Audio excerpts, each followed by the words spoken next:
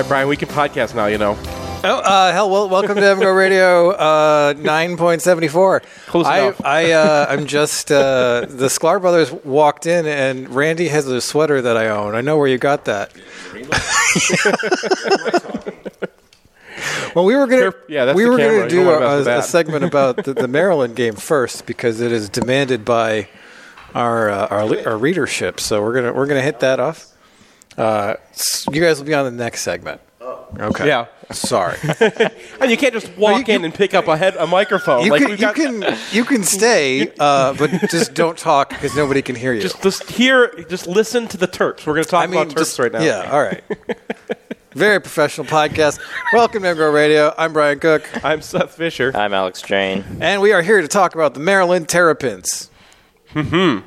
So this is a real football team. Yep. Half. Yep. Well, I mean, even their defense is going to be a major step up from what we've seen before. Sure.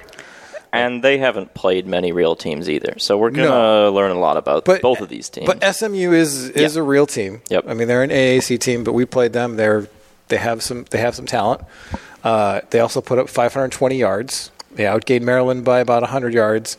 And Maryland got 2 gift interceptions in that game, and that's how they kind of pulled ahead in a game that the fancy stats say that Maryland's going to win about 20% of the time. Yeah, and they forced a fumble inside the 15. It came out at about the 4-yard line. SMU turned it over on downs inside the 15 as well. I mean, this was a game that SMU should not have lost. But for Maryland, starts with the offense, right? I mean, yes. That's got the headline talent for the most part. Taulia Tagovailoa, mostly the same as last year, but he's not throwing as deep and not as risky so far. That's what I found interesting. They threw a lot of short stuff against SMU, a lot less kind of running around chaotically. I don't know if that's by design or Probably, but and his offensive line is not like just brand new anymore. Like they actually returned. They returned all 5. They were the only Michigan opponent to return all 5. Right, and so they lost their pretty good tight end from last year, and they lost kind of just a guy at running back,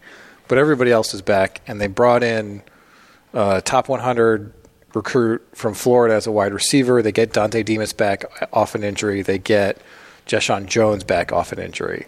Neither of those guys played against Michigan. And so Michigan had Dax Hill and the other receivers who Maryland played against Michigan last year transferred to Utah State and Central this year. So this is an entirely different level of challenge this year from Maryland's passing offense than last year. Yeah, their offensive line isn't like awful so far this year, but they could be exposed. That's an interesting matchup to watch. One guy I do want to point out there is Jalen Duncan, their left tackle, ex-Blue Chipper. He's showing up on like NFL draft boards, like as high as the first round, and I don't know about that personally. He's been doing that for years, and so he's really athletic. He moves well in space. When they run Taulia, they want him to kind of pull out and be the lead blocker a lot of times down the field. So I could see that's why. But anyway, to your point about the wide receivers, Dante Demas is back healthy, but he's not back healthy in terms of his 2021 form. If you look at last year's first 4 or 5 games, he was playing at All-American level. And then he gets hurt against Iowa, misses the season. He hasn't turned it on yet. That was just an ACL, though, right? I believe so, yeah. I mean, I would think he's going to get it back over the course of the year. Question is whether it's fully back tomorrow. Raheem Jarrett is a really good player. He was the worry last year. So he's back, and then they add Copeland, they add Jeshaun Jones. I mean, this is going to be a very interesting passing attack to take on, and the question is how vertical Maryland's gonna make it throwing down the field. Speaking of vertical, their running back Roman Hemby. You liked him a lot. I kind of just saw a guy who runs really fast if he gets a huge gap. Yeah, he's not Kenneth Walker, but he's athletic. They gave him some holes. He made some plays. He stiff-armed a guy. Not going to make guys miss in space, probably. He's a very straight line kind of guy. Yeah, he was the danger man because I didn't want to do Raheem Jarrett. Right, yeah, I understand. So, I mean, he's speed and he actually has some power. Like he's 200 pounds. He's not like he's not like a small guy. I don't think he can juke at a phone booth or like downshift and upshift like Corum. But we haven't seen him really pick through a hole or get into a different gap. Right. He's a guy who gets what's blocked for him, and he gets maybe chunks more because he is a very fast straight line runner. The wheel route you pointed out was pretty impressive. Yep, and they use him in the passing game. I mean, this is Maryland's offense. They can go with a tight end and flexed out plus a running back lining up as a wide receiver and really spread you out. And the quarterback run is a component, as it always is with this team. So they don't do a ton of design runs, but it's peppered in there, not to mention the fact that this will be a good game to test contain because Tagovailoa will want to scramble as much as possible. So one thing that was interesting to me is that our kind of vibe on the blog about Tagovailoa over the past season or two has been kind of like, he's okay, but, we just wait and he'll explode. And so I'm going over all the stuff that's out here about his NFL prospects and PFF grading when I go over for the preview. And PFF had him at a 90. Yeah, PFF loves him. There are other people who love him. One thing that has been uncovered with him is his statistics and his performances against top-tier defenses and against lesser-tier defenses. Sure. And that was something last season where he would just light these lesser teams on fire. And it was kind of emblematic of Maryland as a whole last year, where Maryland as a whole won 7 games, but we're not remotely competitive in a single game against that was also wild. anyone. So they had 2 games where they beat Indiana and Illinois by 3 points. And then every other Big Ten game was at least a 3-score blowout. And there was one in the correct direction for Maryland fans, which was Rutgers. Everything else was just a demolition by the opponent. Yeah, and, Tagovailoa so far, he's still what he is in terms of he's got the great arm, he's athletic, he's got all that stuff. It's just when he has to kind of improvise and make things on the fly, is he going to make those back-breaking mistakes? I mean, he had 11 interceptions last year, which is kind of a lot, but he also threw the ball almost 450 times. He's asked to do a lot on this offense. But again, go back to the difference. They faced, I think, 7 terrible defenses and then 5 really good ones. Yeah, I mean, but he threw 5 of his picks against Iowa. Right. And maybe that's just Tagovailoa kryptonite because, he's the guy who's trying to fit it in tight spaces, and Iowa is really good at baiting you into that thing. So this is not an Iowa defense. Michigan is in year 2 of this Ravens coordinator era, even though they had to switch over a defensive coordinator. So whatever zones they're running are not going to be nearly as precise and confusing as what Iowa does. So I think Tagovailoa can go off for 300 yards in this game. Yeah. And depending on how many attempts he takes to get there, you can come out of this game feeling, pretty decent about what Michigan's doing. Yeah, I think it'll be a good test all around. It's interesting because you look at the SMU game, he comes in really high in the downfield success rate charting, and a lot of that was stuff where I was on the borderline of is this a screen or is this right technically downfield? But he did take a few shots. He hit Raheem Jarrett wide open for a touchdown against SMU. He had another one to Jayshon Jones that was dropped, and he can make some plays. The scrambling, half the time it's going to be the negative 15-yard sack that just kills your drive, and the other time he's going to roll to the sideline, find a guy open, fit it in a tight window. So, that's the other thing is, can Michigan actually force the mistakes out of Tagovailoa? Because same offensive line from them last year, but Michigan is down Ojabo and Hutchinson, who combined for plus 32.5 last year in your grading. That's kind of a big number. And the flashes from the edges we saw against Colorado State now look like sufficient, but not complete, because Colorado State's given up 23 sacks in 3 games. Yeah. So this is going to be a real test to see if there is actually an edge there who can get consistent pressure. It's going to be a test to see if the defensive tackles can create some pass rush on their own. And then the other thing I think for Michigan's defense is Junior Colson came in for a negative 12.5 from you last year. And they were running a whole – that's the speed and space stuff, right? Whole Gaddis versus – right? The whole thing was they run the same offense that Michigan was running, and that offense is all about messing with your linebackers. They have a linebacker. We'll get to that in a second. But that was Colson is just so much better now at not, failing in those moments. Right. Really, I think the key for Maryland, and I think this is just the overarching thing with Tagovailoa and the whole team, do not screw up. Iowa, it's not necessarily they run their zones wrong. It's that like they don't freak out when the play gets down to 3. Like when things break down, because things are going to break down. It's ta-ta time is what I was calling it in the UFR. Yeah. Like he just runs around back there, and like Michigan State breaks down. And so he threw a gazillion yards against them. Michigan, don't break down. Like Iowa, that's they're best at, right? Is like they'll stay on target even if that quarterback needs to go so bad. Because eventually Maryland will shoot themselves in the foot, particularly with penalties. Yeah. They had 15 against SMU. They have 31 on the season. That's second worst in the country. Yeah, and I do want to point out one thing with pressure to close this part. It's not super often that you say that like the big problem in pass protection for a team is the center, but that was the problem for Maryland against SMU. Okay. And that's what I'm kind of intrigued about was like anytime SMU got a little funky and was throwing different stuff up the middle especially, it was getting home. And we've seen Minter do some interesting stuff with his blitz packages. I assume he picked that up on the tape if he was watching the same thing I was. So I'll be interested to see what they do with the defensive tackles and maybe a linebacker to try to get some free rush up the gut. All right. Other side of the ball is much less intimidating.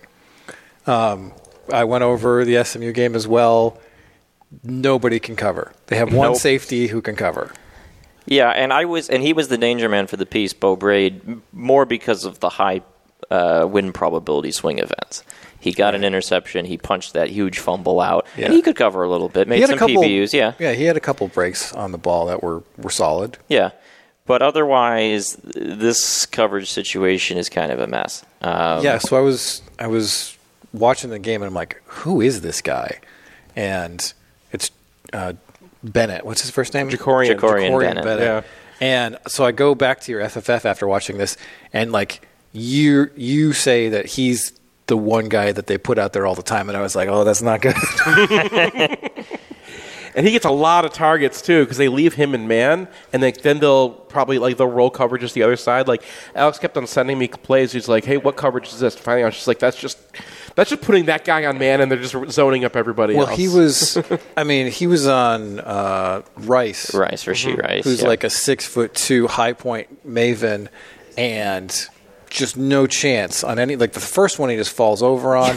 There's like a back shoulder where all three guys throw the flag, and the guy still makes the catch. Yeah, he got dunked on like several times. Yes, he got posterized, and like Andrew Anthony has not been a big part of this offense so far this year, but it might be Andrew Anthony. And the funny part is that the SMU quarterback was kind of doing what you always wanted Shea to do with Nico, where like just punting it there, just throwing it there. Because there were plays where like several guys would be wide open down the field, and he's like, "Nah, I'm just going to throw a jump ball to this guy," and it works.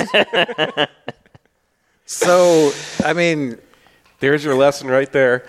And then the other thing is that their ground game, it was really hard to evaluate how good or bad they were last year because of all the blowouts. Yeah. So in the second half of all these games, teams are just running in the line because they're just trying to run the clock and get out of there because they're up by 40 points.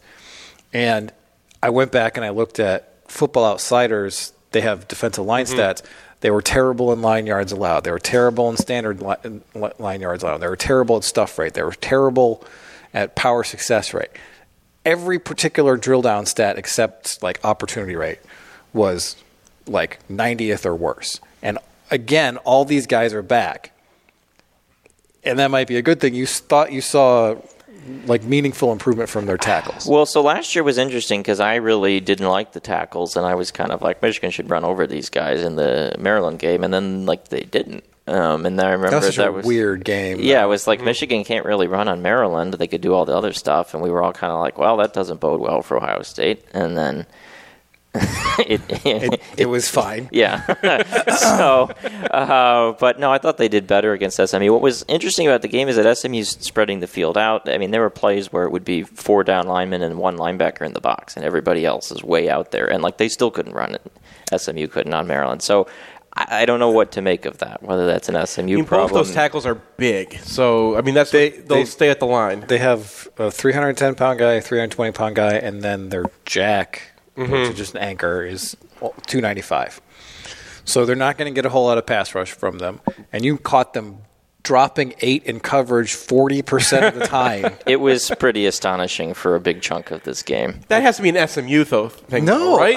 I think they're just like, oh God, we're so boned in the secondary. Maybe we can do this, and it'll screw. I mean, that's obviously why they went to zone, because they just can't. They were a cover 1 team, so they were transitioning this year to cover 2 when they did none of that, and they got a new defensive coordinator because I think the last guy just was like, nope, out.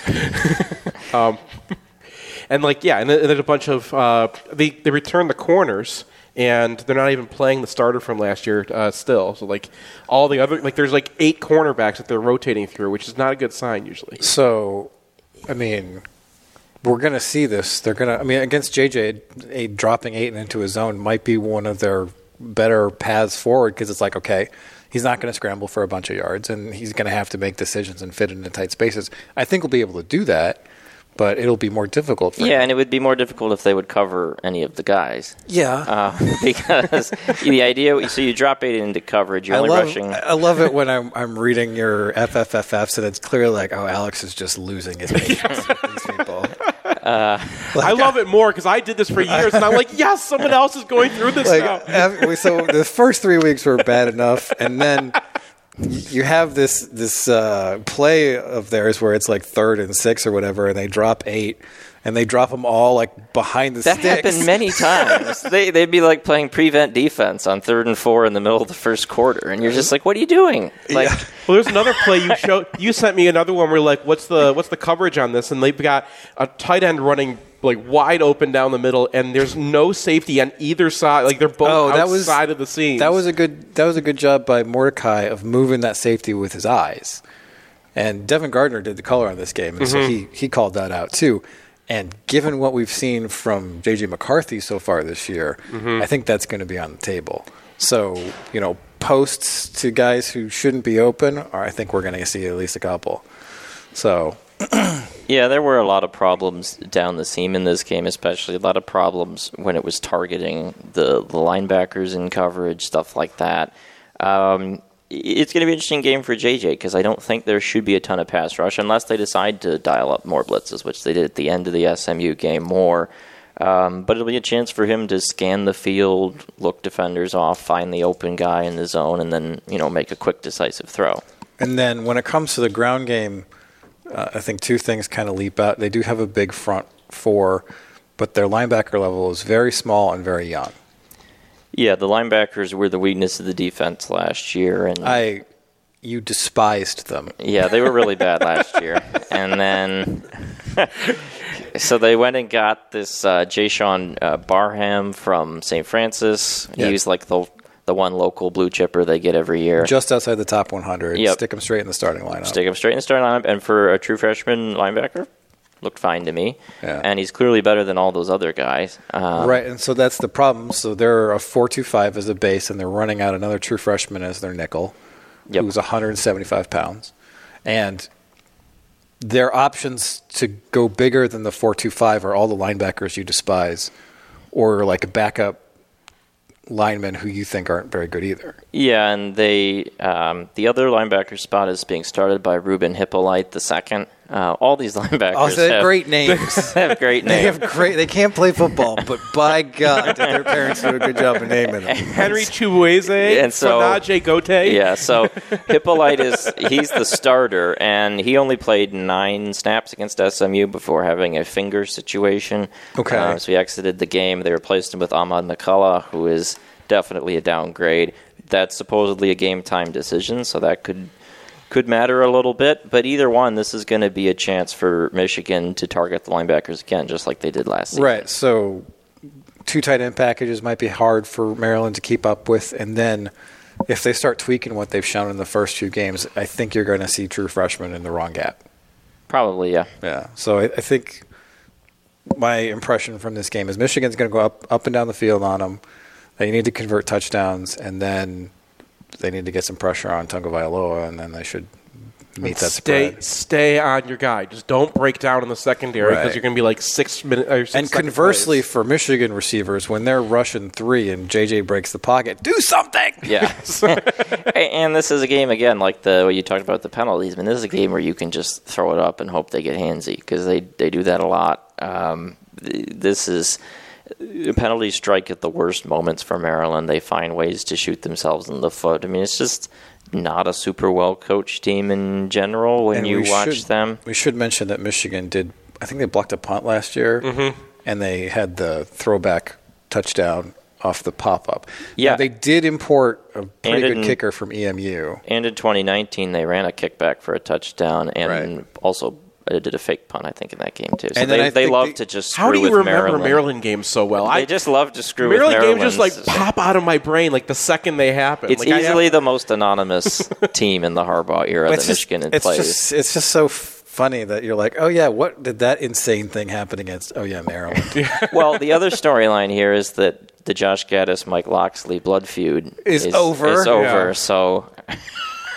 It's like the Mike Locksley versus his own team blood feud continues along. The thing that I'm concerned about is that what if we put so much effort into preparing a game plan for Maryland because of the blood feud, and now that's all out the window, and they have us dead to rights. It could happen. Seth doesn't think it could happen. The one thing that's been consistent about Maryland in the Harbaugh era is they've never played a competitive game against Michigan. Yeah. There was every game is like a comfortable 3 to 4 touchdown victory. There was one that was just like a slog until all of a sudden Michigan found a way to get Ty Isaac down the sideline for a bunch of yards, and then probably 2017. No, and we don't know what the status of Donovan Edwards is for this game. Don't. He's supposed to be back. Yeah. And this is important because I would like to see Donovan Edwards continue dunking on Maryland. Yeah. I mean, that is going to be a big difference in this game is that last year Corum was out. Edwards got 3 carries. So now it's going to be Corum and Edwards. Michigan did not actually run the ball, as you mentioned, because Hassan Haskins had a long of 12 yards. So this is going to be a much more explosive backfield for Maryland to deal with. Yeah, and I mean, I would not be surprised if Edwards doesn't play, then you see A.J. Henning in some of those roles. All right, scores. 42-27. Just registering that. Is that just your default score for all projections? I like that. Yes. Keep doing that. 48-24. I think I said 44-25. Something, yeah. Something like that. People in the comments were talking about what that score sums up to. Right. They do that every time. They're just like, how do we do this? And the answer is, are we playing Iowa? It's 21 safeties. All right, we're going to take a break and talk with the Sklar brothers. Want the perfect game day outfit? Underground Printing has unique, great-fitting U of M apparel and officially licensed apparel from legendary Michigan names like Woodson, Howard, Ufer, and more. UGP also specializes in custom printed apparel and promotional items for groups, events, and businesses. Whether you need 1 shirt as a gift or 1,000 shirts for a charity walk, Underground can customize almost anything for groups large or small. To learn more, visit Underground Printing at one of our 3 convenient locations around Ann Arbor or online at undergroundshirts.com.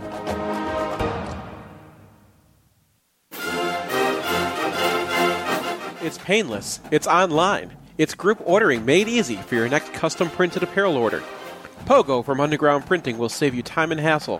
Whether you're selling shirts for a fundraiser, organizing a large event, trying to collect sizes and payments for a family reunion, or, ordering a whole bunch of shirts with your Kickstarter, Underground Printing is here to help. Save time and hassle every step of the way with their easy-to-use site. No more guessing what to order, chasing people down to pay, wasting time trying to sort out the order. They'll set it up, and you can just sit back and relax. They'll even take care of individual shipping. To learn more about Pogo, visit them at any of their convenient locations or at pogo.undergroundshirts.com. At Peak Wealth, we believe we can help you retire with confidence. It's Nick Hopwood, certified financial planner from Peak Wealth Management. in Plymouth. I graduated from Michigan in 2001 with an econ degree and founded Peak Wealth Management in 2014. And now we have over $240 million of assets under management. As a freshman in 97, winning the national championship in football and hockey didn't get any better than that. Both my wife and I lived in Bursley that year, and it's crazy because we never actually met while living in the same dorm. Probably because she had a car and I had to ride the bus. But we named our dog Bursley anyway, and he's on the payroll here at Peak Wealth Management. At Peak, we're fee-based. We're your fiduciary, which means everything we recommend is always in your best interest. We partner with leading institutional money managers, focus on low fees, and make sure every client has a financial plan covering retirement, college, tax, estate, insurance, and cash flow. Simply put, we are Peak Wealth Management, your comprehensive financial coach. Book your second opinion at peakwm.com/mgoblog. Peak Wealth Management. Retire with confidence.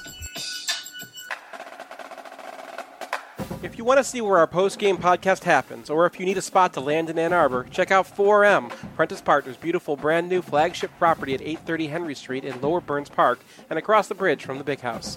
Their 11 spacious 6-bedroom, 6-bath suites feature state-of-the-art digital capabilities and are laid out for comfortable, efficient collaboration. You can also rent a 4M unit for shorter stays, say if you want to come to town for a football weekend. I want to add myself that they're also taking over Lucky's. We're really excited about their plans for that space. So if you're by the stadium, swing by 830 Henry or visit Prentice4M.com. 1 and 2 and... If you find yourself on the wrong side of the law, you want a Michigan man in the huddle. Call criminal law attorney and former prosecutor Jonathan Paul at 248-924-9458 or visit his website at michiganlawgrad.com. John is a proud graduate of the University of Michigan Ross School of Business and Michigan Law School, and he looks forward to showing you the Michigan difference.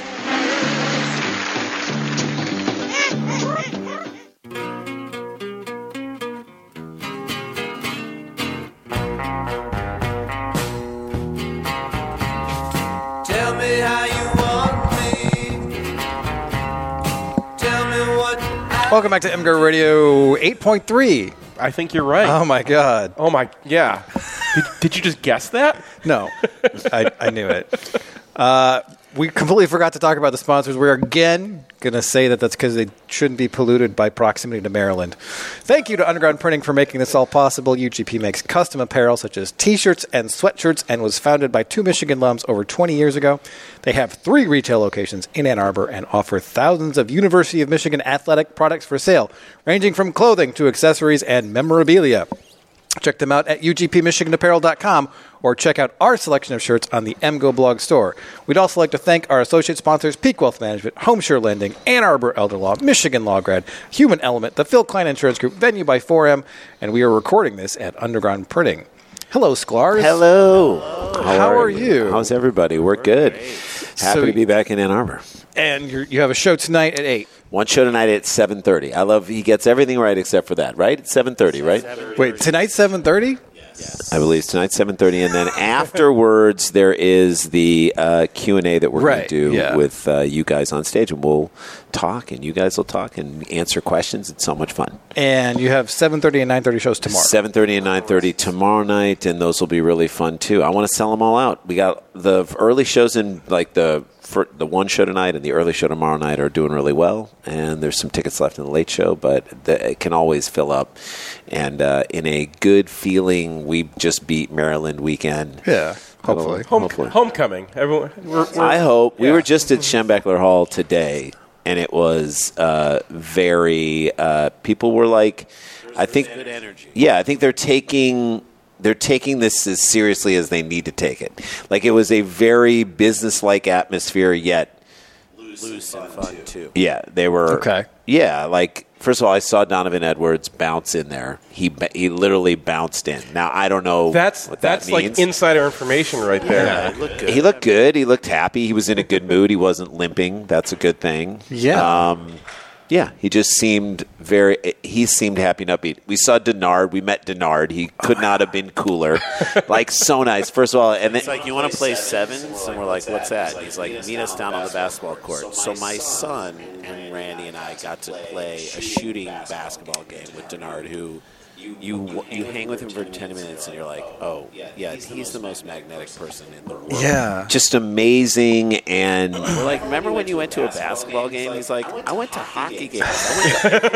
we're like, we forgot. He's like, because it's fun. I used to go to games because I was a student and I liked going to games. He's not wrong. I mean, like, but don't you want someone like that recruiting for you? And I feel like, I don't know if he ever did anything like that, but he'll pick up what he has to do down the line. I'm like, that's a great representative for who should be out there representing the M. Well, he was like I don't know what exactly his role was at Jacksonville, but he had a little bit of like time. Running backs coach officially. Yeah. Okay. So, yeah, but like he's just the guy who needs to like stay and do that job forever. Well, everyone loves him. I mean, everyone loves him in there, which is great. So you walk around and hang out with him. And then we were on the court. There's like a little basketball court up above the weight room. It's very small, but the regular hoop, and they shoot the ball in there. And Mimi came up, Mimi Morris. Oh, right, yeah. So she came in just as like, I heard, like, you do not want to play me. And so Jay's son, who's in 8th grade, was like, I'll play her. And we're like, oh no. She worked it. She no. But first of all, he got 2 points on her, which was amazing. She has the most, D1 played for Boston College, I think Georgetown or whatever. She has the most unbelievable stroke ever. Was just stroking threes so easy. And what we saw in that moment was how much everybody respects her. It's like one thing to say we need diversity in terms of making sure there's a female coach on our staff. It's like she walked in and they're like, they gave her the requisite amount of grief that you give, like everybody gives each other, and she was just so respected, and it was just great. It was really cool to see, and of course she could like whoop everyone's butt on the basketball court. I enjoy the shots of her that they occasionally when she's looking really mad and mean. Right. It's like she looks like Tom Landry. It's like, a hatless Tom Landry. But you're probably not allowed to grab someone's like face mask and like talk to them in their face. She can. Right? So she gets to do that. She can slap people. Woody Hayes. She can punch a Clemson player in the throat. No, that's too much. No, don't do that. She can rattle a cage. But she's great, and again, you think. People respect her. People respect what she has to say, and I don't know. That was really cool. And we saw Mike Hart, and I mean, we're like CJ Stokes doing it. He's like, he's great. He's like, he'll be good. He'll be good. He like does not give it up at all. I'm like, he's doing great. He's like, he could get there. I love that Mike doesn't give it up, and I'm like, that's the closest CJ Stokes is ever going to get to a compliment from Mike Hart. He could get there. Well, it's Mike Hart. Like, I know. He's like, okay, have you dragged 7 Penn State defenders for 8 yards? No, I mean, but. What I love about that is, like, if you ever do earn praise from the guy, it's 100% earned. Right. And I think... And then he said, very honestly, we got good kids on this team. Yeah.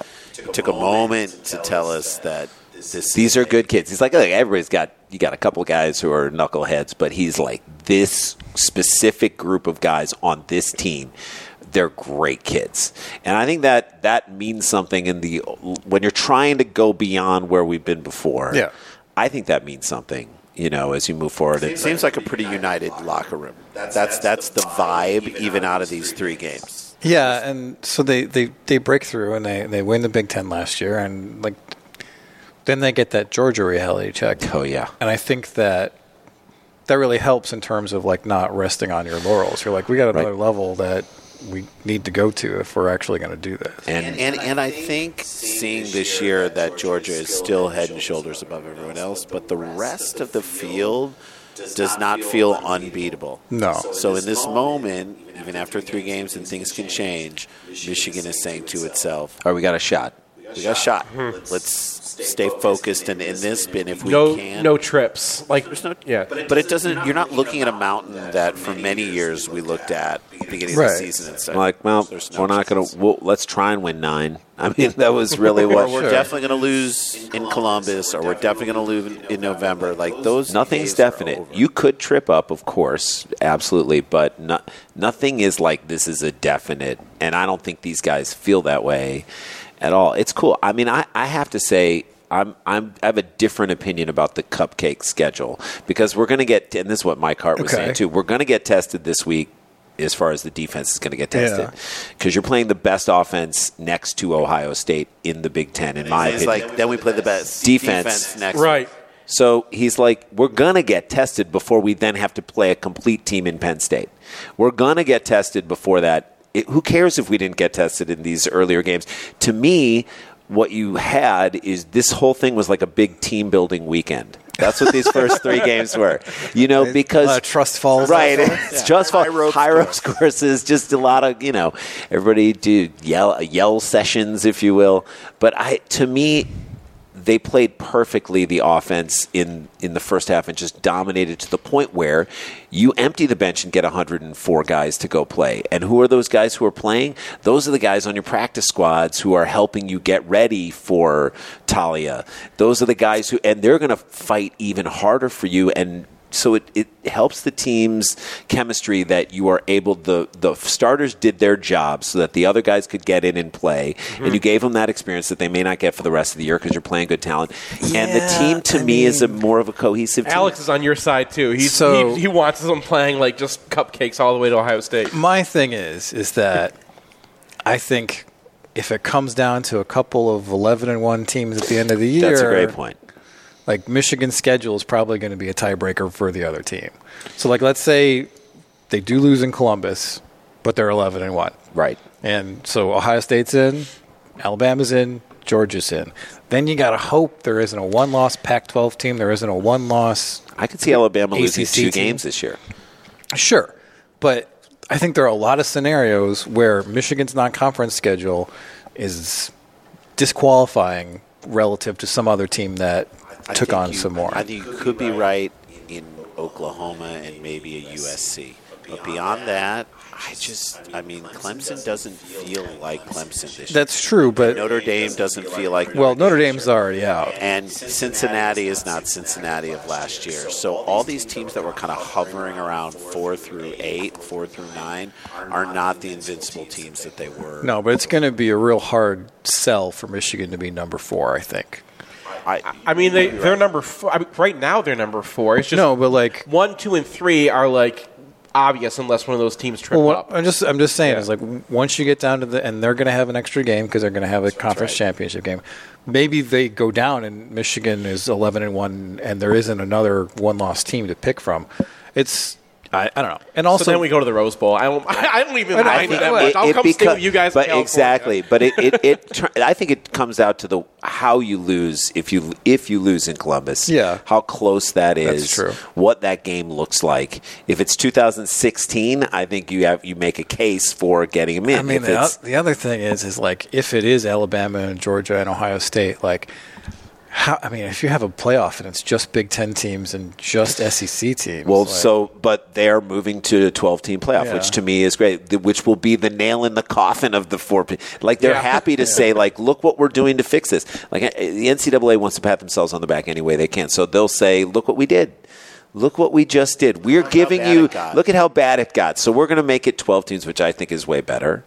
And, hopefully that'll happen sooner rather than later. All right, we're going to take a break, come back with more Sklar Brothers. Hey, it's Nick Hopwood, founder and president at Peak Wealth Management. We have a lot in common. We both went to Michigan. We're both huge fans, but I'm concerned about how much time you're spending on Michigan football recruiting. This could be time spent with me poring over your cash flow and Roth conversion strategy. How are these Roth conversions going to get done with you spending all your time and energy on MGO Blog looking at the next 5-star recruits? Hey, all kidding aside, if you're addicted to MGO Blog and you want to outsource some of your financial planning to an expert, consider us, peakwm.com/MGO Blog. At Peak, we work with people in a variety of situations. Some of our clients are young professionals looking to optimize their savings and investments. For young people, time is the key. Some of our clients are super affluent trying to figure out when they can retire. Some are high net worth retirees looking for a second opinion on how their money's working for them. Get your second opinion at peakwm.com/MGO Blog. Peak Wealth Management. Retire with confidence. Want the perfect game day outfit? Underground Printing has unique, great-fitting U of M apparel and officially licensed apparel from legendary Michigan names like Woodson, Howard, Ufer, and more. UGP also specializes in custom printed apparel and promotional items for groups, events, and businesses. Whether you need one shirt as a gift or 1,000 shirts for a charity walk, Underground can customize almost anything for groups large or small. To learn more, visit Underground Printing at one of our 3 convenient locations around Ann Arbor or online at undergroundshirts.com. It can be a rough ride along the information superhighway. That's why we build our e-commerce websites tough enough to handle the load. With the capacity to take hundreds of simultaneous online transactions and the stability of load-balanced, co-located server architectures, a website from Human Element performs in the roughest conditions. Thousands of products? No problem. We'll throw in the tools to manage them with precision and efficiency. All with a design slick enough to make you think your girlfriend might be impressed. So load it up and hit the gas and let Human Element show you the way. Special offers available for returning licensees. Financing available with approved credit to qualified buyers. Client participation may affect savings. Optional equipment available at additional cost. See human-element.com for details. In southeastern Michigan, the yearly cost for a nursing home averages approximately $100,000. It doesn't have to, though. Reed McCarthy founded Ann Arbor Elder Law after handling a tricky situation for his own family. Years of experience later, his boutique firm works with clients across southeast Michigan, dealing with Medicaid planning, long-term care, and tax, disability, and family law, not to mention family dynamics. If you have a family member who may need that level of care, or if you're ready to start your own estate plan, Reed can give you a plan for the future. Visit AnnArborElderLaw.com or call 734-945-9693. That's 734-945-9693.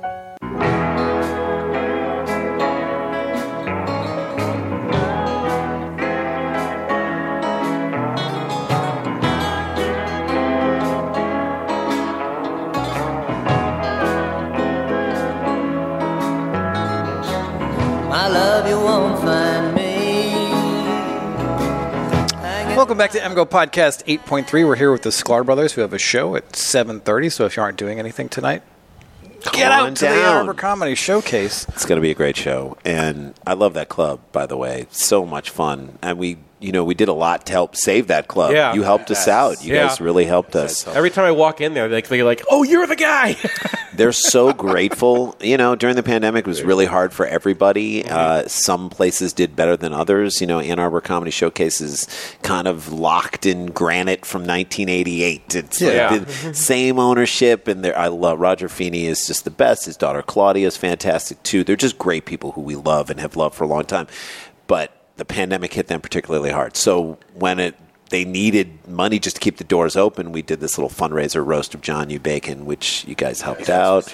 So fun. We got Jeff Ross to do a little something. My Twitter profile still says, once roasted Jeff Ross. Oh, my God. So great. And we called upon people to do it, and we raised enough money for them to keep the lights on for like 2 months, which got them through to a certain... It was just it was magical, and they're so happy. And so now we get to come back and headline the club, which is just such a treat for us. And then of course do it on a football weekend. We didn't come. Not a coincidence. No, this is. They ask us when do you want to come back. We're like in the fall. So we were supposed to come originally Hawaii weekend, right? And then it was a night game. And they made it a night game because you need to play Hawaii at night. That was important. That day was really hot, so I was okay with that. You're okay. It's good. But it would have cut right into our shows. Yeah. Speaking of Cutworms, the band that did most of this music, I think you used all Cutworms tracks that you've been listening to, is a fantastic band. You should definitely check them out and check him out. Max is the guy's name. Really good. It kind of sounds like Everly Brothers with a sort of a newer country twinge to it. Yeah. The guy's amazing. And he's going to be performing live. If you guys, whoever's listening, if you're in New York, we're going to do our podcast, Dumb People Town, live at the Bell House in Brooklyn on Sunday, October 16th, and with Roy Wood Jr. from The Daily Show, Andrew Dismukes from SNL as a guest, and then this guy Max from Cutworms is going to be playing music live. Hopefully one day after a big Penn State win.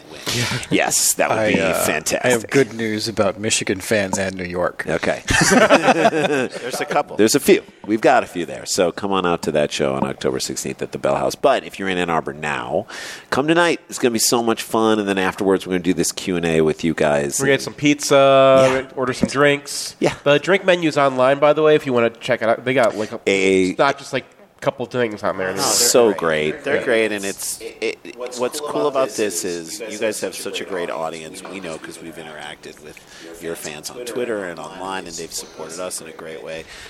To combine that with comedy, to me, is something that's what's special about You go for the smarter stuff, and people. That's who your audience is. So for us, it's great.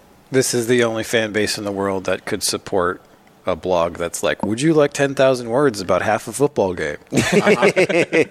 True that. Yeah, they love it. I mean, we are part of that audience, so I would say we love it. As consumers of the blog and consumers of the podcast, we completely get why people love it. And for years, it was the thing that got me through the horrible losses that happened. I was like, I need to read what these guys are saying because I either need to confirm that it's in my brain, all this dark stuff that's swirling around, or you're going to help me get to another place. And the blog always did that. Always. The podcast do and the blog always did that.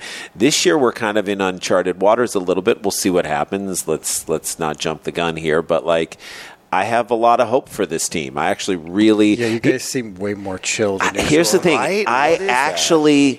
What is this feeling of calm? It's because you guys just went on a recruiting tour is what happened. Denard did it to us. No. you spent some time with Denard Robinson. You've been recruited. We've been Denarded. Yeah. We've been Denarded. This is the Michigan. We're going to write up it on 247 afterwards. So they had to visit. You know how your dog gets neutered and basically he got denuded?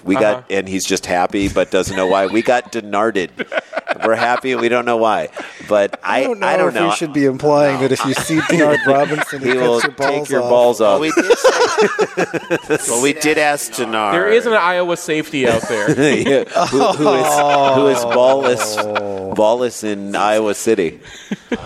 We did ask Denard if he is faster than or was faster than Nicholas Harbor, who will be here this weekend in his highest moment, and he said same track time. Same track. Denard very calmly said we had the same track time. 10.2. The difference is Nicholas Harbor is 6'5" and 260 pounds. He's 230. I mean, that kid's still big. You got to get him. You got to get him here. I don't know. I just like this team. I actually truly like this team. You know how there are moments when guys are getting played, and you're like, why is this guy getting... It's where you don't understand it. It's like there's a record store nearby me. We're not allowed to say these things out loud. But we are. I'm saying that there is a record store nearby me, and they don't have it alphabetized, and I'm like, what is the order? How are you arranging this stuff? Why are you arranging this stuff this way? This is a stupid way to arrange it. Okay, there are moments when you see people playing, you're like, why is this person above it? This is stupid. Why are we doing this? And it's like, this is something that I, as a layperson, can't see. I don't feel that way about this team. I don't feel that way about these guys, and I'm like, I don't know. I'm weirdly hopeful. Look, they could go down by 30 points tomorrow, and then we'll be like, I never want to watch this team again. Yeah. But, Or they come back and have just a crazy, I don't know. I can't wait to see them go full, JJ the entire game. Let's see what he does. Full throttle, running stretch plays, running all. Yeah, you guys were talking about the linebackers and the line of Maryland, and we may not be able to run. We'll just bubble screen them to death. Literally, throw it out on the edges and just see what happens. It's like a run. Well, yeah, I mean, and that's the thing where just the threat of it starts opening stuff up on the interior, where it's just you're able to stretch the field horizontally, and then we've seen JJ go deep a lot, so you have to cover all of the field when JJ is the quarterback. Yeah, and then you also can't bring your edges screaming upfield either, because if he breaks the pocket, he could. They have to treat. They don't give him the Denard treatment, but that's. We showed that a couple weeks ago against Hawaii, where they're sitting down at the line of scrimmage, and then that opens up all sorts of things for Michigan. Yeah, I kind of feel like teams are going to have to start abandoning that and just blitz him. Yeah, because. I mean, if you give him time in the pocket, and the things that we've seen where Michigan kind of breaks down is Trente Jones gets beaten around the corner. Mm-hmm. These are usually happening to poor damn Cade McNamara these days. But what you're seeing is you're seeing teams just play too soft and just they're like, JJ, you're going to have to make it. You're going to have to throw under. Yeah, we're going to make you beat us. And then he's like, okay.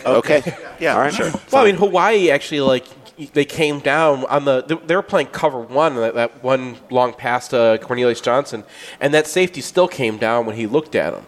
So like they just need to start training their guys not to like meet JJ's eyes. But also we also haven't had a guy who evolves in this role as quarterback. We haven't had a guy who we could say, let's put this on his shoulders a little bit. It's like our basketball team before we had a Trey Burke.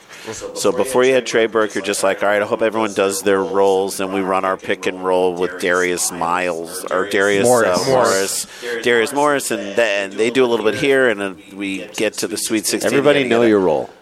But then we had this player, Trey Burke, who it's like, okay, this transcends the moment. This is the guy who hits 3 shots that need to be hit in order to come back from down 10 against Kansas. Things like that. We haven't had a player that's transcended the position at quarterback in the last 15 years at least.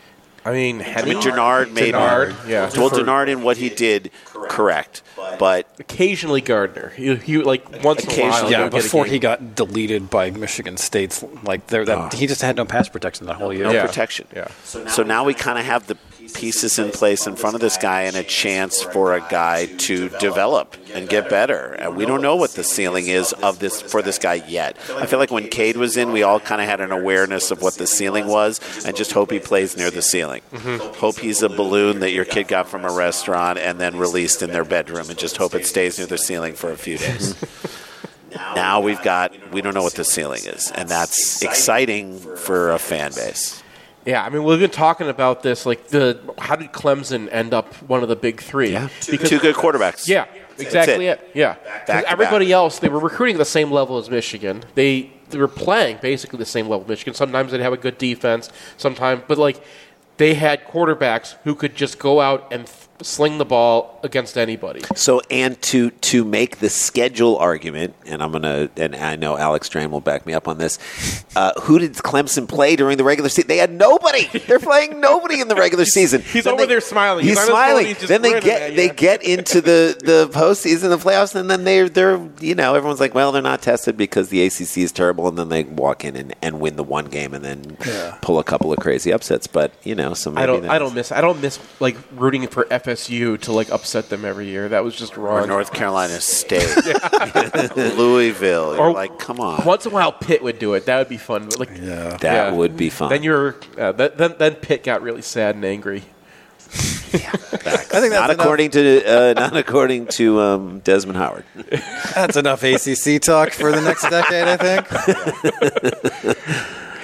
This has been ACC Brothers. Thank you for watching. This is Maryland week, so this is Maryland week. It's good to give a nod to where they used to be. So last year you guys came out and you guys hadn't done a stand-up show basically since COVID. It was our first weekend of doing stand-up shows out in the wild, so to speak, and it was eye-opening for us. Like, we kind of knew what our set was, but we knew what our set was if we were doing it on Zoom. What I mean? It's just a little different than when you're doing it in front of an audience. And I remember we got off stage the first set of that weekend, and we were like, all right. They're like, you did 41 minutes. We were like, wait, what? That's too short. That's way too short. And it took us a while. I mean, we kind of had to stretch out a little bit more, and I don't think we even hit it. And we even in the next city we went to, like 3 weeks later, we were having a hard time getting back because we had jettisoned a lot of material that we were doing before the pandemic, and we just had shortened it down to what the set was. And by the way, no one is going to, unless you do like 20 minutes, no one is going, if you're 42, no one's going to be like, you didn't do 45. Right. Nobody's going to 50. Really, for us, the sweet spot, watching us do comedy is like listening to a podcast at 1.5 speed. You get like one and only tolerate about 51. Right. You can't listen to a 1.5 podcast for 2 hours straight. Right. Okay. The reason you're listening to it is because you want to get it a little. So we realize there's a point of diminishing returns of what we do, and it comes at about 52, 53 minutes. But that is the 50 minutes is really the sweet spot for us. So we were in Phoenix, or we were in Tempe. We were in Tempe at the Tempe Improv, and we said we got to write more stuff. And in there, this is something we hardly ever do. We literally, that weekend, we said, we're going to write 5 minutes of material, and we did. And that 5 minutes has now sort of expanded a little bit further, and that kind of got us, over the course of the next period of time, it got us to where we wanted to be. So do you notice any difference between audiences, like post-pandemic and pre-pandemic? I think there was a pure joy just that the shows were happening at the beginning. I think that has given way now to a return to some normalcy. I do think, like, the Will Smith stuff was insane. And I do think we are at a place in our country where people are like, I don't like this. And they're going to suddenly stand up and come at you. Okay. Mm-hmm. So there is a tiny little fear of that, like someone broke that seal and now they know they can go in there, and it's like, no, you're not supposed to do that. Just complain and get your money back in front if you don't like what we're doing.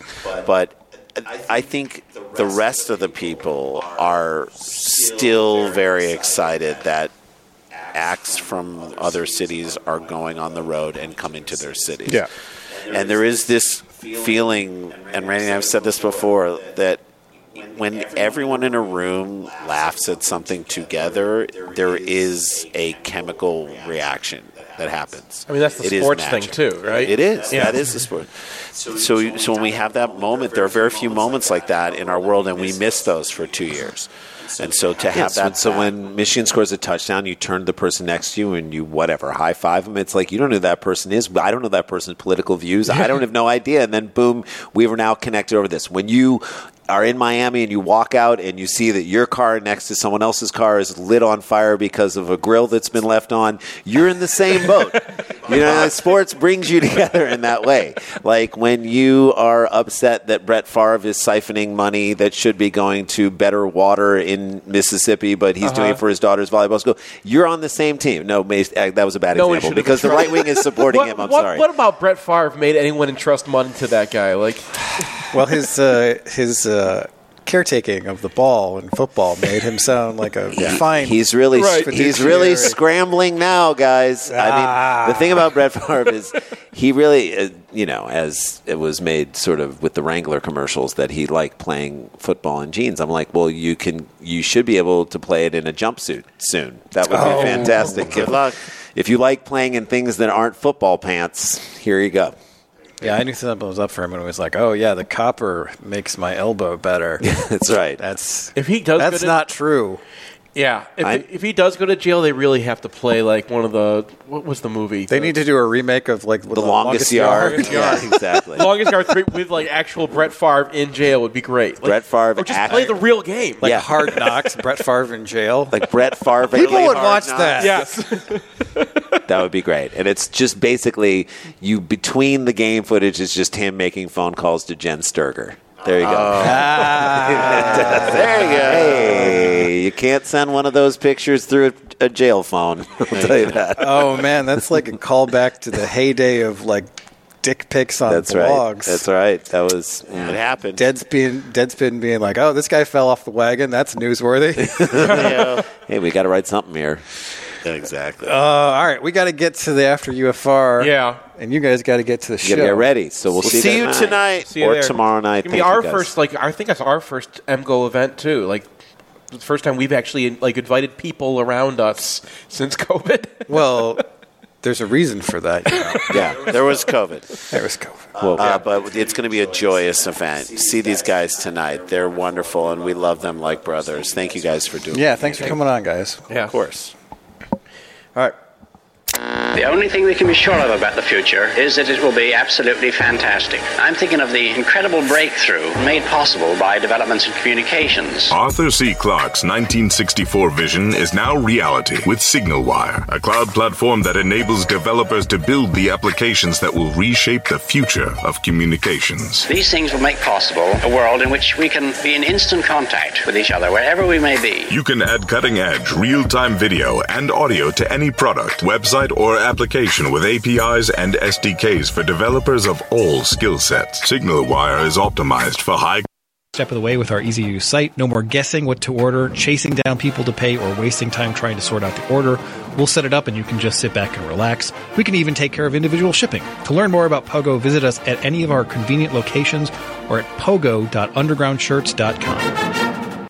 Hey, so I have insurance and stuff, but I don't really know what's going on with it. Yeah, your coverage probably sucks, and you're paying way too much for it. And I know this because I had a guy, his name's Phil Klein. He's actually a Michigan alum and wrestled for Michigan.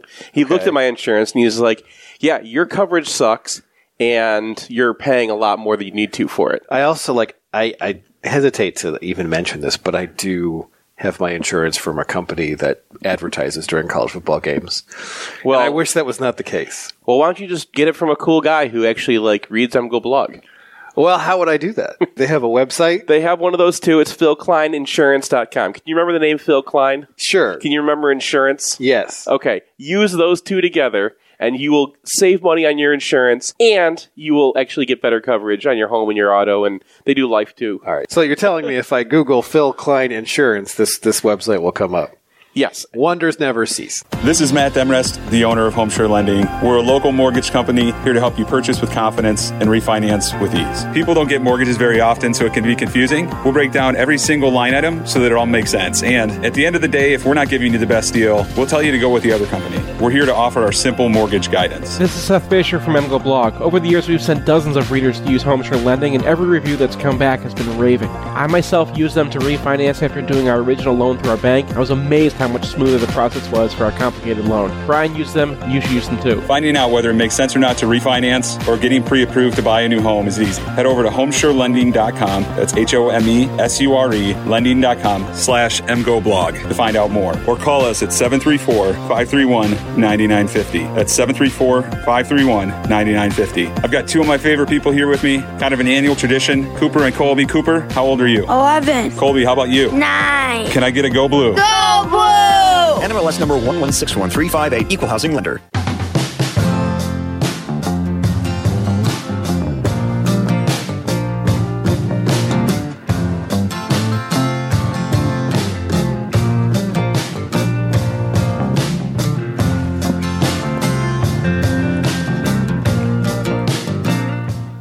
Welcome back to MGO Radio 8.3. We're going to close the show out by taking one last look back at the UConn game.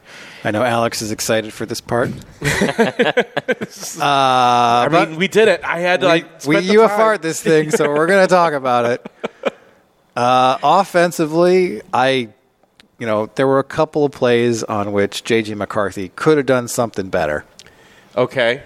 So J.J. McCarthy is not literally the most perfect human ever put on this planet. Well, his downfield success rate is still 100%. So he is still the most perfect human being ever put on this planet. Well, Denard, but other than that, so there were a couple controversial plays that we kind of talked about early in the week, and I went over them in detail, and I still think that 3rd and 14 sack was the right play, and people need to get open for him.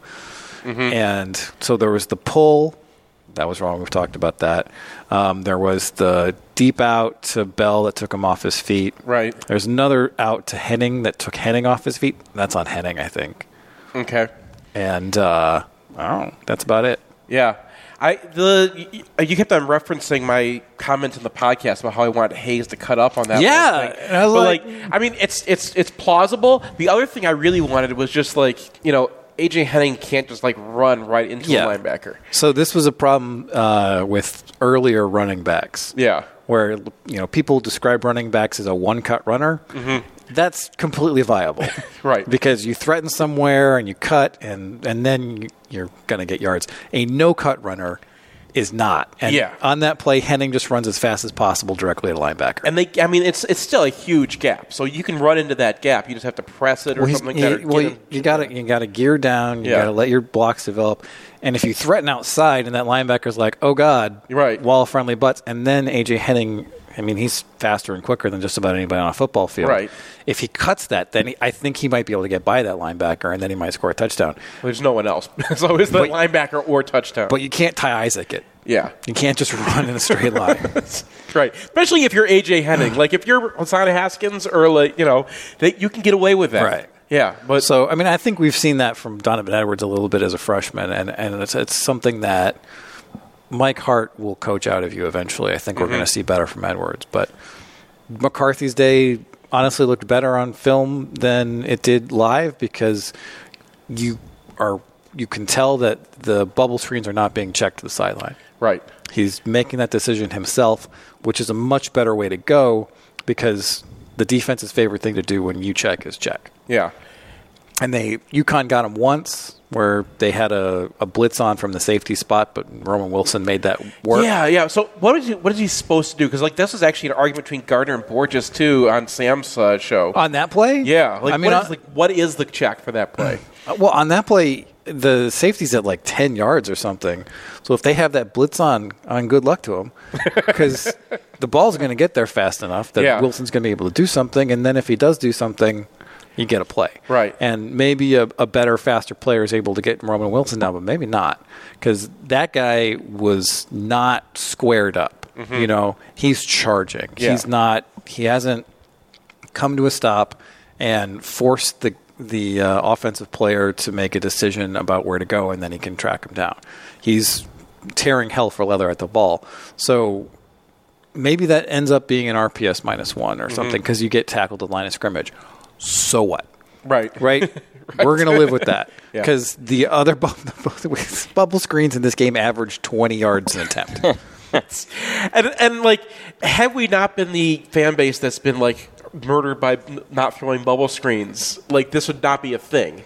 But just seeing it happen, they're so obviously open. They're so obviously open, and you have a flex tight end who you can throw out there, and he's going to kick a cornerback's ass every time. Yeah. So I enjoyed that. I enjoyed the yo-yo flat from Bell, which is we're going to try to track two things. How many S's does Matt Weiss deserve in his last name? Are you just going to add them every week? No, it's going to be the second S he deserved. He gained his baseline is 2 S's, and then if it's a really bad game, he goes down to 1. Ooh. And then we're going to see. Well, the problem with going down to 1 is you're associated with Charlie. That's Weiss. Exactly why. Yeah. That's the whole premise. Can you go below Charlie Weiss? Can you just be like a Y? Oh. Josh Gaddis against Army was that. Oh, why? But that's what's going to take. Why? And then we're going to track a block of the year, which we didn't have any candidates. The current leader is Olu against Hawaii. Someone complained that we're not doing the Mr. Worldwide anymore. I'm like, this is so much better. Well, it's fine. It had its moment, and now we don't need the Mr. Worldwide. We don't need it. We're gonna do this because nobody else can accurately give out a block of the year award. Yes. So this is what we're gonna do. What did you see defensively that maybe people haven't realized? Jenkins. Yeah. At this point, he's been showing it for multiple games. I'm happy to hear that because I put him third on the known friends list, and I'm always like, oh, I hope that one's right. That one was right. That one came out really well. No one played long enough. Everyone got, the most anyone got was 31 snaps or something, which is half a game at most. So, and Mazi Smith, it's still okay, he comes in and has a play every once in a while, and then he just gets to take the rest of the game off. There's nothing for him to do. But because you're doubling him, that means, especially because they went to 2 tight ends a whole bunch. So then we got to see a lot of the 5-2 this week, or the 3-4 if you want to call it that. But it's 5-2, right? Jalen Harrell is more defensive end. Yeah. So we got to see how that works and with what Graham looks like as a starter, basically, and it's working because you have to single one of those guys. You'd afford to double 2 guys on the line. So if they want to double the edges, then okay, you got Mike Morris taken care of, you got Jalen Harrell taken care of, everyone else is singled. You can't do that. You have to double Mazi, you have to double Graham, you have to double Jenkins. You're running out of guys that, someone's going to get singled. This game, Jenkins got a lot of singles because for some reason UConn was like, we're just going to release to the second level and single block some of these defensive tackles. And so you notice my linebacker scoring is almost nil because they don't get to do anything. They'll eat a block and then they'll get off the block, and by the time they're off the block, the play's over in the backfield already. So it was hard to judge it like that, but it's happening because Jenkins can't be single blocked, and he's doing things where he's recognizing the play and seeing where it's coming from. Mm-hmm. So it's not just his size, which is a thing too. He's standing up to doubles. So I think that's real, and that's generally when you get defensive tackles putting up points, even against mugs, that sticks. Yeah, and we're waiting for the Mazi Smith breakout, but I still feel like it's there. Well, he just hasn't had the snaps. Yeah, he hasn't had the snaps, and okay, he's double teamed. His job right now is just like eat this double team while they run 4 gaps away from him. And like, yeah, you can't cut back because you got a +1 or a plus 0.5. But like I haven't been able to give him a big monster. He went for it once on like a 3rd and 6, and they just happened to like run the ball that play. Mm-hmm. It's like he actually ended up with a minus on that play. And it's like, oh, come on, I just want to get one of these out. All right, so we talked a lot about how the results from the Colorado State game are maybe not particularly indicative given what their pass protection looks like. Yeah. I mean, what are you seeing from these edges? You only get a couple opportunities a game because, like, they did this. I mean, and that says something, right? That like UConn looked at this and goes, "Well, we don't want to end up like Colorado State. We don't want to end up like." Yeah, so, I mean, the number of actual bona fide dropbacks in this game was like 4. Right, and then on those, Braden McGregor got pressured twice and got held twice. They didn't call either one of them, but like that's still an event that matters to me, right? Sure. Welcome to the life. Yeah, he looks like Aiden Hutchinson. Now he's getting treated like Aiden. Well, Hutchinson, and then part of it is like there's stages. Yeah, there's stages where you're not getting held. Yep. And then you evolve into stage 2, which is you're getting held. Right. And then you evolve into stage 3, which is you're getting held and it doesn't matter. Right.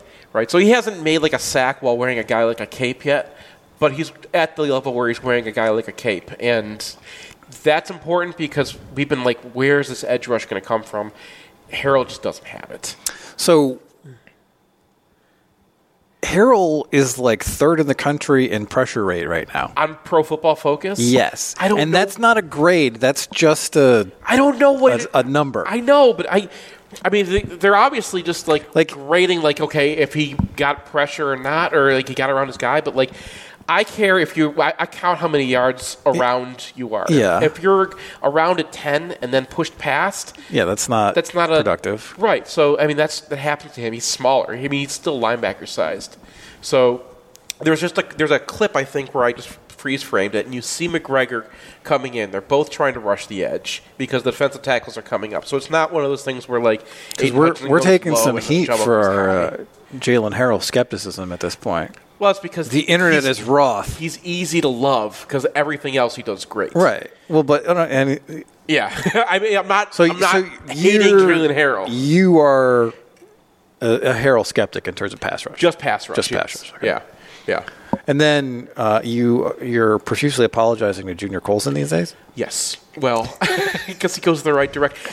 Once in a while he goes the wrong direction, but that happens to linebackers, right? Like especially our defense is linebacker hell, because like everything goes on in front of you, and then you're supposed to make the defensive tackle right, whatever he does. So once in a while he like just gets got, but he's going the right direction, and when he goes in there, he's sticking his nose in there and like making plays. And there's not a whole lot of opportunities to get pluses, especially from his spot. And seeing that, I mean, just compare him to Kalel Mullings, who's next to him, who's not there. Well, it's been Barrett a lot. Well, Barrett's an interesting player because if the defensive line is going to play this way, I keep wanting this to happen, so I bring it up every week. I mean, this is another opportunity to see it because they were running the 5-2, so like they had all 3 tackles out at the same time. This time, UConn was just releasing guys, and Barrett was getting eaten when that happened, but it didn't matter because everything in front of him. But if you can keep him clean, and keeping him clean includes, this, right? Like if they want a single block Mozzie Smith you just all said day, this. What does that mean? What UConn did. If they just want a single, yes. We're a visual podcast. There's our camera right there. Okay. Most people are not going to be looking at our ugly mugs. It's very true. But like if you wanted to single block Jenkins and Smith and Graham, and they're going to hold up to that, fine. It doesn't matter if he's getting blocked on the second level. All right, if he's able to like survive that way, because like, man, if you don't have to get, he doesn't have to beat blocks, which is the one thing he's not going to do. He's not like a reader. He's just not an inside linebacker. Yeah. The rest of it's awesome. He's our best pass rusher. He's really good at coverage. I mean, he's an athlete, right? So like it's like having a quasi safety out there. Well, it's like Jordan Glasgow. Exactly, and that worked because of the front they had in front of him. Right, and so I think we're going to see, Nakai Hill-Green come back this week. We've had some reports from the pay sites that Hill-Green... Well, he's a Maryland guy, right? Yeah, Edwards. Yeah. So he'll get a flea flicker. Right. And then Edwards better Keegan get a pass in this one. are supposed to be available for this game, so we'll see. Yeah. I think that you might want Nikai Hill-Green out there for running downs. Yeah. And then Barrett is maybe a choice when you have like a 3rd and 6 and you don't want to go to a pure dime, but you do have a role for him on the defense. And you need to rotate linebackers. And, like, I nothing against Mullings, but, like, the second he picked up the block punt, I was like, okay, here we go. Yeah, I had a similar thought. I was like, but I mean, if he's on the 2 deep, you can't move him. No, you can't. Because Stokes is doing just fine. And I think we saw from Corum, this is another thing I picked up, is that Corum was very physical in this game. Yeah. So he had a heart-worthy cut block on a blitz, and then he was lined up in the slot and absolutely annihilated a defensive end. Uh-huh. And then Michigan got a little bit more resistance on the ground from UConn, so there were a couple opportunities for him to shake a guy in the backfield, dig out a couple of yards. Yeah. And then... Well, they were running a lot of stretch zone. So, and that puts it on the linebacker to kind of figure out where his gap's going to be and get there past a guy. Just in terms of Corum making yards after contact, he did better in this game than I think he did all last year, and it's pretty. Coulson, No, I'm talking about Corum. Yeah, okay. I've yanked the discussion back to the offense. Gotcha. Sorry. And I figure that he's going to be your short yards back, and that's probably just going to be fine. One other thing. Zach Zinter did have a big bounce back game. And yes. In particular, Michigan was running a stretch, and UConn put a linebacker on the line of scrimmage to the top, and that's like almost always we're slanting away from this linebacker, which is directly into the stretch. And Zinter had a guy lined up inside of him already. Right. So usually, if you don't get any help on a guy who's lined up inside of you, and is slanting away from you, you're screwed. Right. I don't know if I've ever seen someone make a block in that situation that means anything. Zinter just cuts the guy. Yeah. And that's a lot of agility, and more importantly, it's awareness of the situation he's in. And that guy is able to get up and he's able to tackle, but it's 6 yards downfield, and I'm like, that's pretty good. Yeah. So whatever hiccups he had last week, I think he overcame very competently. And one thing that's becoming very clear is that Michigan is a very right-handed ground game. So Hayes barely came in for any scoring. El Hadi was, I think he picked up a +3, and then the center and then the 2 guys on the right were much more involved. Which is interesting. Trente Jones, like, he's the one getting dogged because of his pass protection, but his running game has been great. Yeah, and then like the pass protection in this game is like we had El Hadi think a pass play was a run play. Right. And he had one other minus, and then all other pass protection minuses were on the 2 Cade McNamara plays. So, yeah, well, I mean, Cade's out probably for this game, but like, maybe that fixes that. It's uncanny. Yeah. I have never seen anything like this because in the Hawaii game, I think the protection for Cade McNamara when he was out there was 2 for 8. So he's on a 2 for 12 streak, which is I shouldn't say he's on a 2 for 12 streak. No, he's the victim of a 2 for 12 streak. Yeah, but conspiracy theory time. And then the other thing that kind of Stokes didn't have a whole lot to do in this game, but there was one situation where there's an overhang safety and he was unblocked and it was an ISO and he didn't have a route up the middle of the field, but he did have the ability to pop out and then test that safety. Maybe it goes somewhere and maybe it doesn't. And instead he just pops through this gap in the line that isn't there. Right. It looks like it's off the back of a guy who's like beat his guy. To me, that was the cut from the kind of guy who's like, no, I'm not happy. I'm never happy. So I'm on board the Stokes bandwagon guy. I think he's a player. Can I add one more thing on defense? Sure. You're talking about extra guys playing linebacker and Makari Page because they've got this dime. No, they have the dime, but no, he's not allowed. But he came in and I thought it was a linebacker, and then I had to go back. I'm like, wait, who's not? That's he Page. blew up a guard. Which you don't see that very often from a safety. No, especially not a guy who's like 6'5" and is walking a lack of leverage. Yeah. Remember when Pat Massey was a defensive tackle? Why do you? Whoa, oof, yes. He was 6'8". He should have been a tight end. All right. I've gotten all my things off the chest. We've already given picks for the game this week. Yeah. You want to just... I can just put the music on, and then we can talk over it, and that will be the end of the podcast. Michigan State losing to Minnesota? It's going to be an interesting game. That's a yes. That's a yes. I believe in Minnesota, okay? I believe in Michigan State. The advanced stats love Minnesota. They do. Michigan State can pull one out of their butts, but Michigan State can lose this game and get doubled up, or win this game and get doubled up in yardage. How's that? All right. See you guys. Bye. Vodka, singing this crazy song.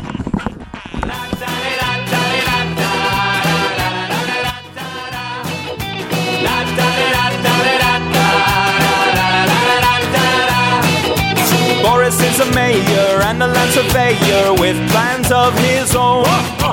He hates a Ruska, he hates a vodka bandit from his home. He hates a Ruska, vodka. He never drank a single drop. He hates a Ruska.